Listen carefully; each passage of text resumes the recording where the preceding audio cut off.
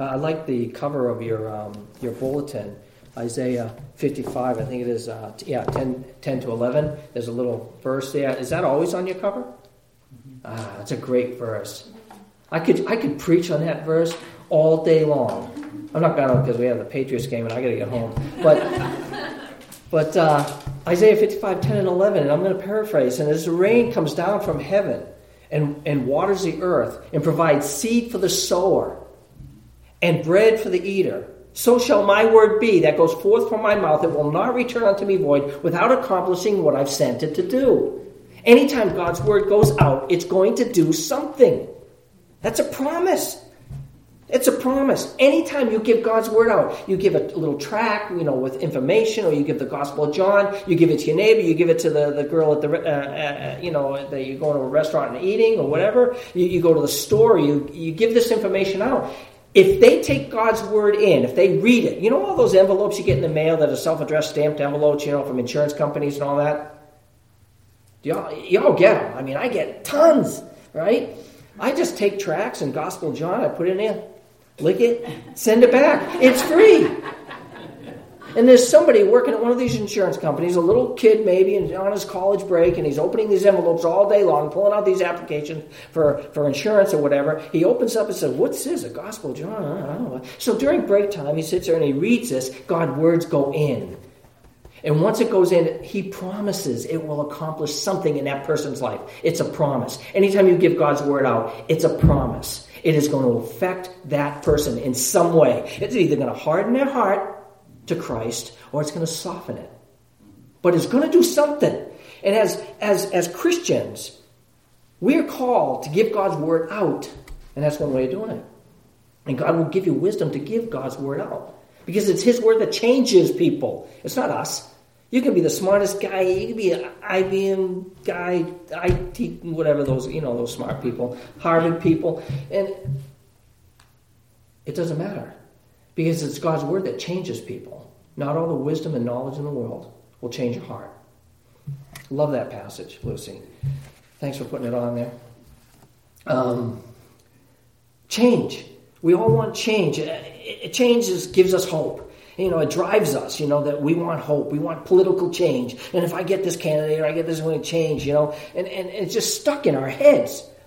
Change. And I know it's part of us because we as humans, every New Year we make a New Year's resolution. Oh, we're going to have change this year, and I'm going to start working out every week, and I'm going to start, reading a book a week, or I'm going to start doing this. And there's a research that says that half of all Americans make solid commitments that they're going to change a New Year's resolution. But only 8% actually have any effect at all, change. It drives us. As a young child, I remember wanting change in my life. I would start off each grade, and I'd go into each class, and I'm like, this year I'm going to be the best student. And I would start off and I would keep up with everybody like through the first, quarter. And then all of a sudden I would start falling behind. And all the other kids are continuing on. And I would sit there and say, I have no clue what the teacher's saying. And I would lose track of what the teacher's saying. And I just would fall further behind and further behind. And I remember as a young boy, I remember this as I stand before you in 3rd grade, 4th grade, 5th grade, saying the same thing. This year I'm going to keep up with all my schoolmates. And I never did. I kept falling behind. And so my mom would take me to ear doctors. There's got to be something wrong with his hearing. Oh, no, it sounds, it works fine. I went to eye doctors, and they tried giving me glasses, which were horrible, and that didn't work. It didn't help me. I went to phonics. That was like a big thing back in the 60s and 70s. Remember all the phonics? I went to phonics classes and did all that stuff, and that didn't help. And then I had to go to summer school. And you know what it's like for a little boy to go to summer school? That's like prison. That's worse than prison. It's hot. The windows are open. Back then we didn't have air-conditioned schools. The windows are open, and they're like, I hear all the kids playing outside, and I'm stuck inside because I'm too dumb. I just couldn't keep up with the other kids. And I remember just dying, that I wish I could have change. And in 7th grade, I gave up. I just gave up. I said, I just can't do it. I can't keep up with everyone else. And so that's when I turned to the dope, and I turned to that lifestyle. Dope came into my life when I was in 7th grade, and I started partying. I just started, just trying to be the clown of the class because there was no way I could keep up, and I had given up in life. I had just given up because everybody else was smart, and I wasn't that intelligent. So now I get through high school, and barely. I did not have enough credits to graduate high school. But my principal, vice principal, called me to the office, and she said, Walter, if you promise me that you will not get in trouble anymore, I will pass you. You don't have enough credits to graduate high school.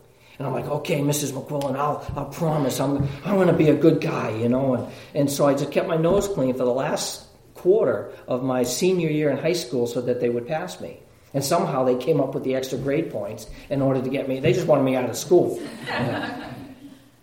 So that's where my life was. I graduated high school, and there was no way I was going towards college. That was out of the question. And so I just started working with my hands, and I came to a point in life where my sister said to me, she says, Walter, when you die, you're going to hell. And I said, yeah, probably. I mean, all my friends will be there. And she said, yeah, but Walter, you don't understand what hell is like. It's a burning sea of sulfur. It's a horrible, horrible place. And you'll be separated from your friends. You'll be separated from God. It's dark and it's eternal. It's eternal fire. It's eternal suffering. And that's where you're going to go. Unless you put your faith in Jesus Christ. And I'm like, yeah, Paula, whatever. That's whatever. You ever see that? My son showed me that, It's a cool thing, whatever. And I'm like, Paula, whatever. That's really great for you, but it's not for me. That's great. I'm glad you found religion. I'm glad you're happy. You got your religious thing. And then a verse came to me, and this verse, I don't know if she shared it with me or I heard it on a Billy Graham TV program or whatever, but it's in 2 Corinthians 5:17. It goes like this. Therefore, if anyone is in Christ, he is a new creation. The old has passed away. Behold, the new has come. And I'm like, really? Really? Lord, I remember pulling my GTO over to the side of the road on Route 62 in Berlin, Mass. I pulled my car over the side of the road, and I said, God, if you're real, if what these people say about you real, I want to know, because so far I haven't done a good job in my life. But there's two things, God. I want to be totally straight and honest with you. If you're God and what they say about you is true and that you're all knowing and all that, then I'm going to be honest with you because I'm not going to pull any punches. You already know my heart anyway because that's what people are saying. So I'm going to be honest with you. If you're God, there's two things. I want to know who you are. So show yourself to me. And then second, a third thing, there was three things. I don't want to give up my present lifestyle, the sex, drugs, and rock and roll of the early 60s, late 60s, early 70s. I don't want to give that up. I'm enjoying it. It's fun. I have found my niche in life, and I just want that. And then the third thing, Lord, is I don't want to preach the gospel. I don't want to be one of those preacher people. And I can imagine God just sitting back with his arms crossed, smiling, saying, Walter, I've got plans for you. And he did. Within 2 weeks of that day, my whole life had changed. From that prayer of honesty and confession, my whole life had changed. I had this new desire that I just want to share Jesus with everybody. Everybody I come in contact, I want to share with. I want to talk to. I was at an antique store right down the street here yesterday. Jane and I came here early and we're driving around. And there's a cute little girl working at this antique store. Her dad owns the shop. I don't know the name of it, but it's really cool. They had all the benches out front and all the artifacts and stuff. It's a really cool place. But I invited her to church this morning. I don't see her. But, I have to work. I'm like, come on, tomorrow, church, I'm preaching. But, I just have this new heart that God had put in me to want to share him. I wanted change. And God said, I will give you change.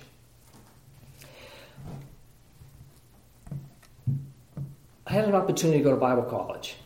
And so in fear and trembling, I packed up my wife and my little baby boy at the time, and we went off to Bible college in Jackson, Michigan. And, like I said, I wasn't the sharpest knife in the drawer and had no clue on studying and how to study. But God had blessed me with a fantastic wife who was very patient, very kind. When I would just say things, like, Jane, how do you spell, cat? she would yell from the other room, and she'd, tell me how to spell cat. And so in college, I found this new life that God had given me, and I studied, and I graduated with 3.4 or 3.5 average. Okay, so which was very good. I had never gotten an A in my life, but here in Bible college, I was getting A's. Why? Because God had renewed my heart. God had changed me, and God is able to change. So it wasn't until I was 50 years old that I read a book and found out that I have dyslexia. I never knew that. Nobody ever knew that. We didn't know it back in the early 60s. It didn't really start coming in until the 70s. And this was my struggle that I have with learning, was through dyslexia. But I thank the Lord for that, for finally showing me that. There was another guy in the Bible. His name was Jacob. And he too was changed. And in the Old Testament, Jacob was renamed to Israel. And Israel, or Jacob, was the son of Isaac and Rebekah. Isaac is the son of Abraham. So you have Abraham, Father Abraham, and his son Isaac, the one that he offered that day on the altar, where the ram was caught in the bushes by his horn. And so his son was Isaac, and then Isaac had a couple sons. One was Jacob, the other one was Esau, and they were twins.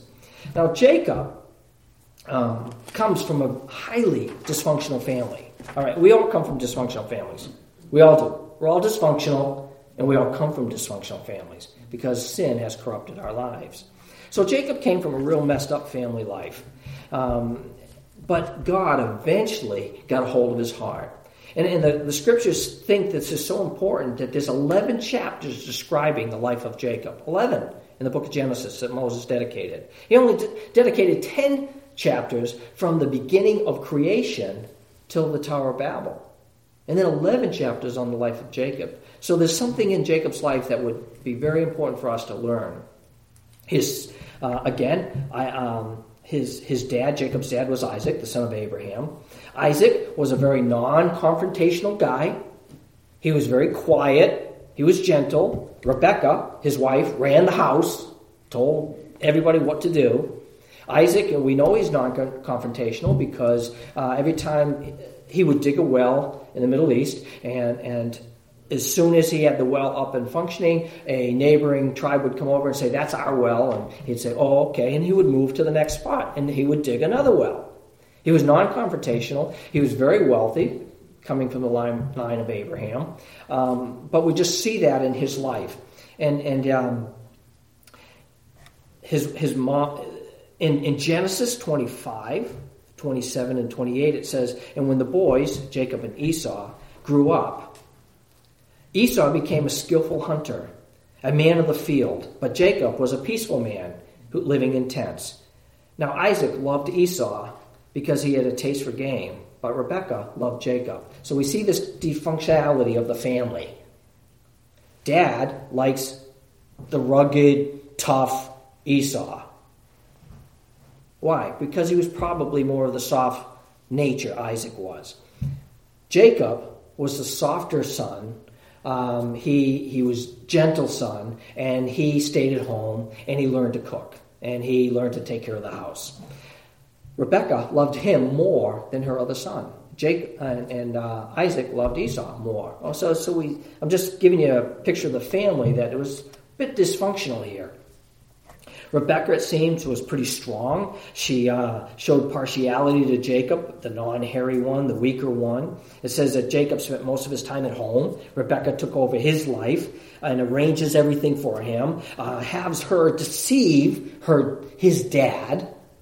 And we see a couple times where Rebekah deceives her own husband. Okay, so you see the strength of Rebekah and how she manipulates her husband and manipulates her children.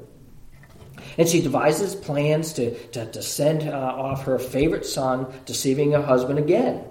So we see this dysfunctional family. And then we have Esau, who was the older of the twins. They were twins, Esau and Jacob. And when Esau was born, the Bible says he was very hairy. He was red. So he had this just fur, like on his arms and shoulders and neck. He's just furry. And that's what the scriptures say, and that he was red in color. He was a skillful hunter, even though he didn't have to be a hunter, because he was a very wealthy family. He could have just stayed at home and had people serve him. So we see Esau, the type of guy he was for self-gratification, instant gratification type of guy. That's what he was. I just want it, and I want it now. And I'm going to dictate my presence. And wherever he goes, he was one of those guys that was just I don't want to say a man's man, because a man's man, it's not a good definition. He was kind of a bully type guy, is what we see in Esau. And he wants instant gratification. It says in Genesis 25 that he came home from hunting and he was hungry, and he says to Jacob, give me some of that food that you're making, because Jacob's at home cooking, and some of that stew. And then it says, and he ate and drank and rose up and went on his way. Thus Esau despised his birthright. Because Jacob said, sure, I got this delicious lentil soup, and I'll give you some. You know what? Give me your birthright. Now, the birthright was the privilege of being the firstborn. You would get double the inheritance from the father, and you would be leader of the family's clan. I mean, this is an awesome position. And yet he gave it up for a bowl of soup. So we see this instant gratification in Esau's life. That's the type of person he was. And a lot of us, unfortunately, fall into that. I need it and I need it now. It doesn't matter if I get into debt. It doesn't matter if I hurt somebody or step on somebody or whatever. I need it. I want it now. And you come up with all excuses why you have to buy that new F-150. I just have to have it. And you put your family in financial difficulties and everything else in order to get it. That's the type of man Esau was. And Esau trades his birthright. It says in Deuteronomy 21:15, if you want to see where, it talks about the headship of the family and the double portion of the inheritance. We're talking a lot of money. And he just gives it up. Why? Because he wants a bowl of soup. So Jacob manipulates his brother. He's a manipulator. And he takes his birthright because Esau despised it, the Bible says. So the two brothers fought from the beginning. Even when they were in their mother's womb, they fought. They just fought.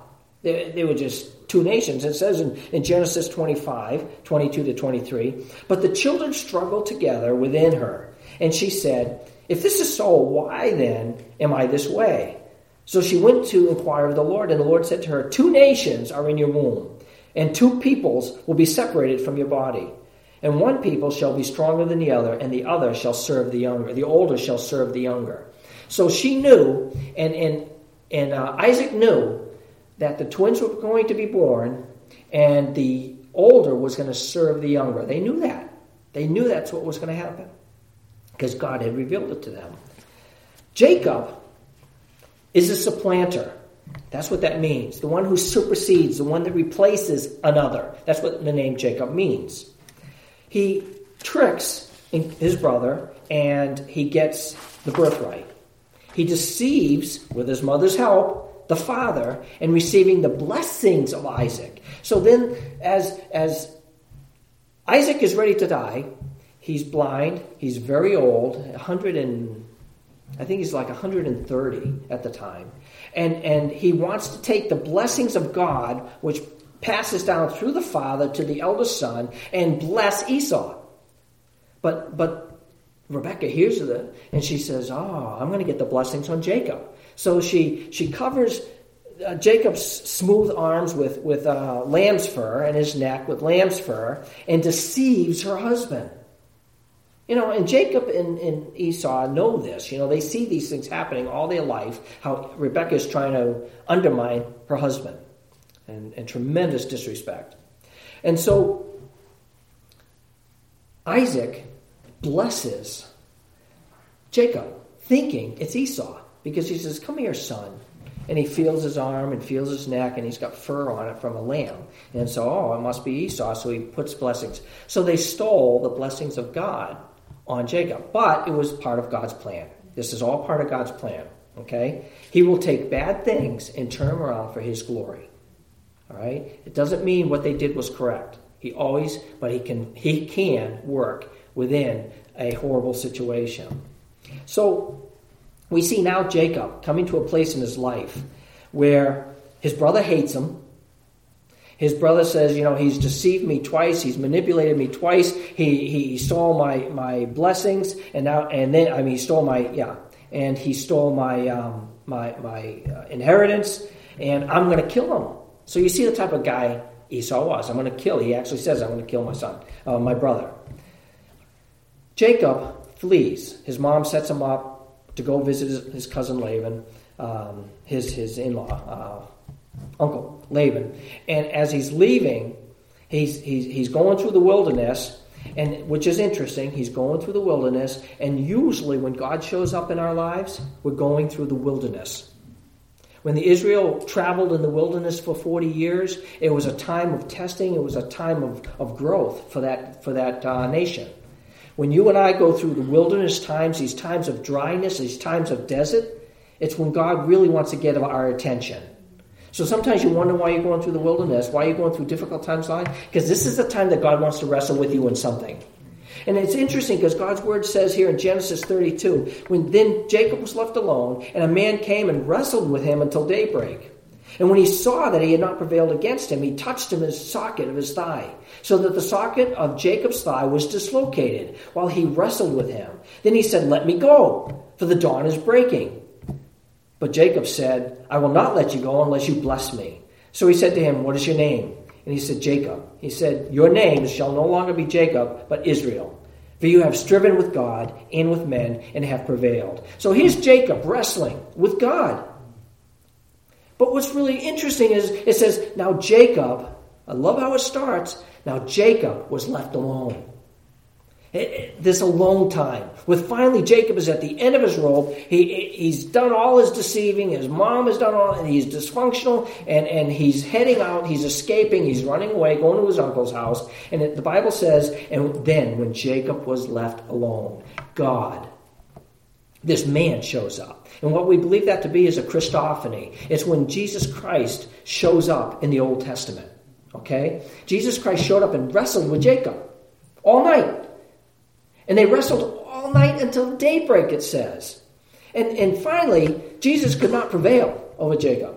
In the physical form, some reason. Of course he can. He's God. We all know that. But in this picture that God has given us, they were in a locked match. Jesus just simply touches his hip, takes his hip out of place. Now, I don't know if you've ever felt a bone out of place. That is painful. I mean, I get these cramps in my legs sometimes. It's like, you can't even move.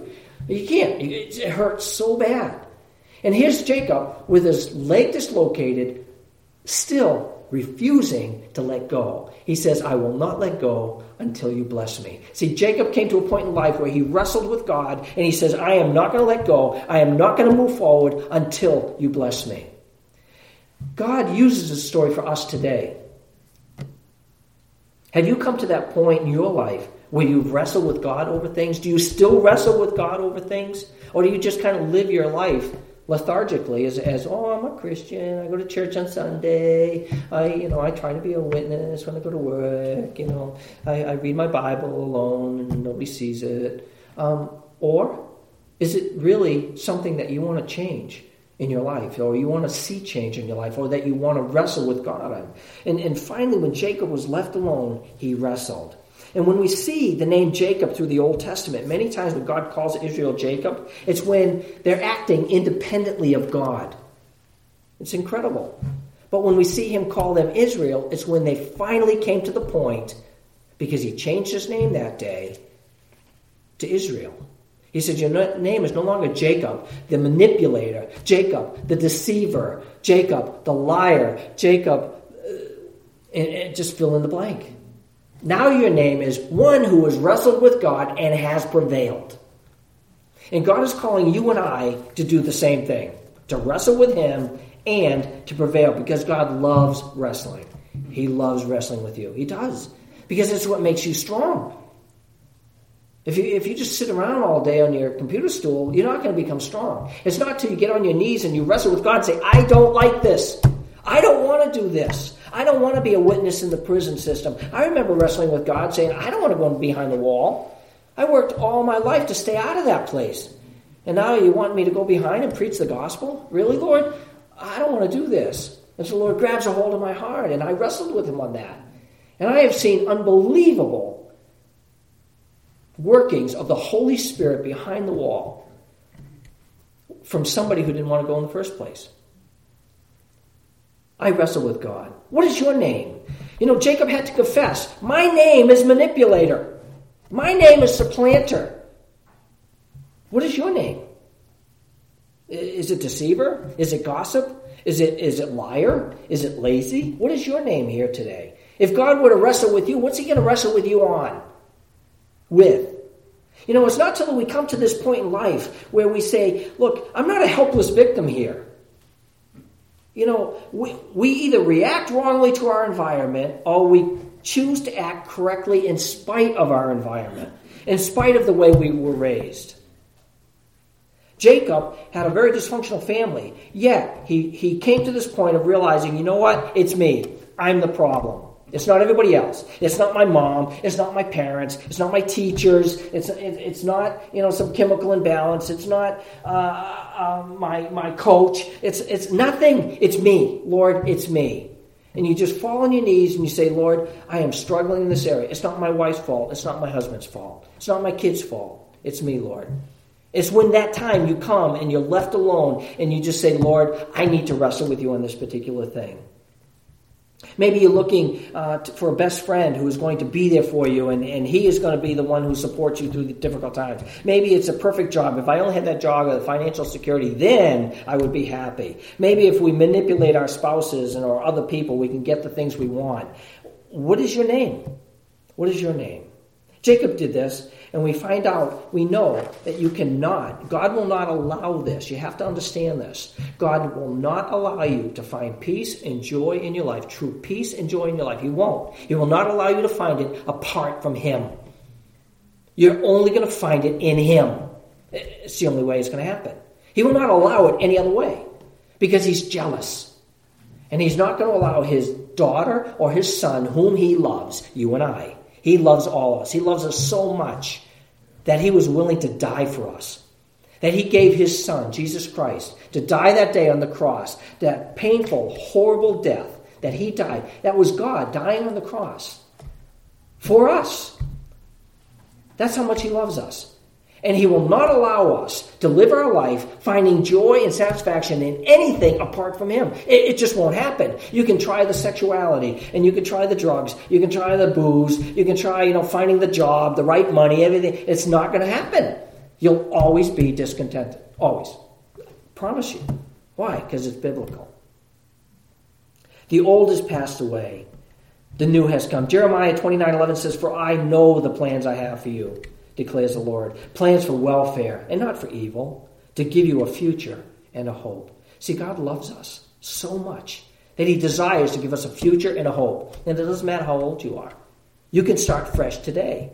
You can start new today. It doesn't matter what's happening. Next week, what I would like to talk a little bit about is, I think, unless the Lord changes it, is about the legacy that you're going to be leaving. The legacy that you're going to be leaving behind this world. His love never ceases. His mercies never come to an end. They are new every morning. Great is your faithfulness, it says in Lamentations 3:22. His mercies are new every day. We start fresh every day. And don't think that what happened in the past cannot be repaired. Don't even let that cross your mind. Because Satan is going to use that. Oh, you know what happened in the past? You were sexually abused. Oh, therefore, you can't function as a person today. That's a lie from Satan. Oh, do you know what happened in the past? You did this horrible thing. So therefore, you can no longer walk as a godly man or a godly woman. That's a lie. Do you know what happened? You've been divorced. You know what happened? You had an abortion. You know what happened? You've stolen. You know what happened? You've done this. That's Satan, always trying to tear you down and beat you up so that you will not be useful in the hands of God. But God promises that he can make things new, and we start daily. The past is gone. There's nothing you can do about the past. It's over. And not only that, but over in Joel, he says, I will make up for you the years that the swarming locusts have eaten, the creeping locust, the stripping locust, the gnawing locust. He gives all these different types of locusts that have destroyed the crops. He says, I can make up for you the years that these locusts, this great army, that they had eaten from your life. Lord, can take care of those years that have been eaten away by whatever it is. And he can renew unto you. He says, and I can give you new mercies and a new heart every day. Put off your old self, which belongs to the former manner of life that is corrupt through deceitful desires, and be renewed in the spirit of your minds. This is where it starts, being renewed in the spirit of the mind. If you're not in this, God's word, you're not going to be renewed. Impossible. You can read all the self-help books all day long and talk to the nicest people on, psychologists and everything else. If you're not in this, you're not going to have a renewed mind. And as we renew our mind and we take in from this and we eat from this, we're going to grow fat in God's word. So what is your name today? Where are you going to get your help?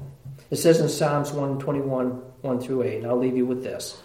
I lift up my eyes to the hills. From where does my help come? My help comes from the Lord, who has made the heaven and the earth. He will not let your foot be moved. He who keeps you will not slumber. Behold, he who keeps Israel will neither slumber nor sleep. The Lord is your keeper. The Lord is your shade on your right hand. That's who God is. He loves you. He cares for you. He is not mean. He is not angry. He's not an angry God sitting up there with his arms crossed. He desires the best for you. He desires to give you a renewed heart. And he desires for you to start new today. Today. Don't worry about the past. Don't worry about the future. The future has enough worries of its own, the scriptures say. The past is not a thing you can do about it. He can renew you, and he can take care of you because he promises, I will take care of you. The years that the locusts have eaten, I can restore unto you those years. I don't know how he does it. He's God. He can do it. Let's pray. Lord, thank you for this time. Thank you for the opportunity to open up your word this morning. It is my prayer. Lord, you know my heart. That if there's anyone here today that doesn't know you, that they would just say, Lord, I want to know who you are, and I want to wrestle with you. I want to just give you my life. And Lord, work in my life and touch me and help me to come to know you in a real way. And Lord, I know there's other folks here that are struggling with things in the past. Lord, help them to come to a point of just saying, it's me. And to be able to buckle their knees before you and just say, Lord, bring healing, the years that the locusts have eaten. And help me be the light that you want me to be here in this area of the country. And a testimony. Lord, it is our prayer as we go to communion that we'll remember the reason why we have communion. We love you, Lord. We thank you for sending your son Jesus into this world. And may you be glorified through our lives and our testimonies. We love you, Lord. Amen.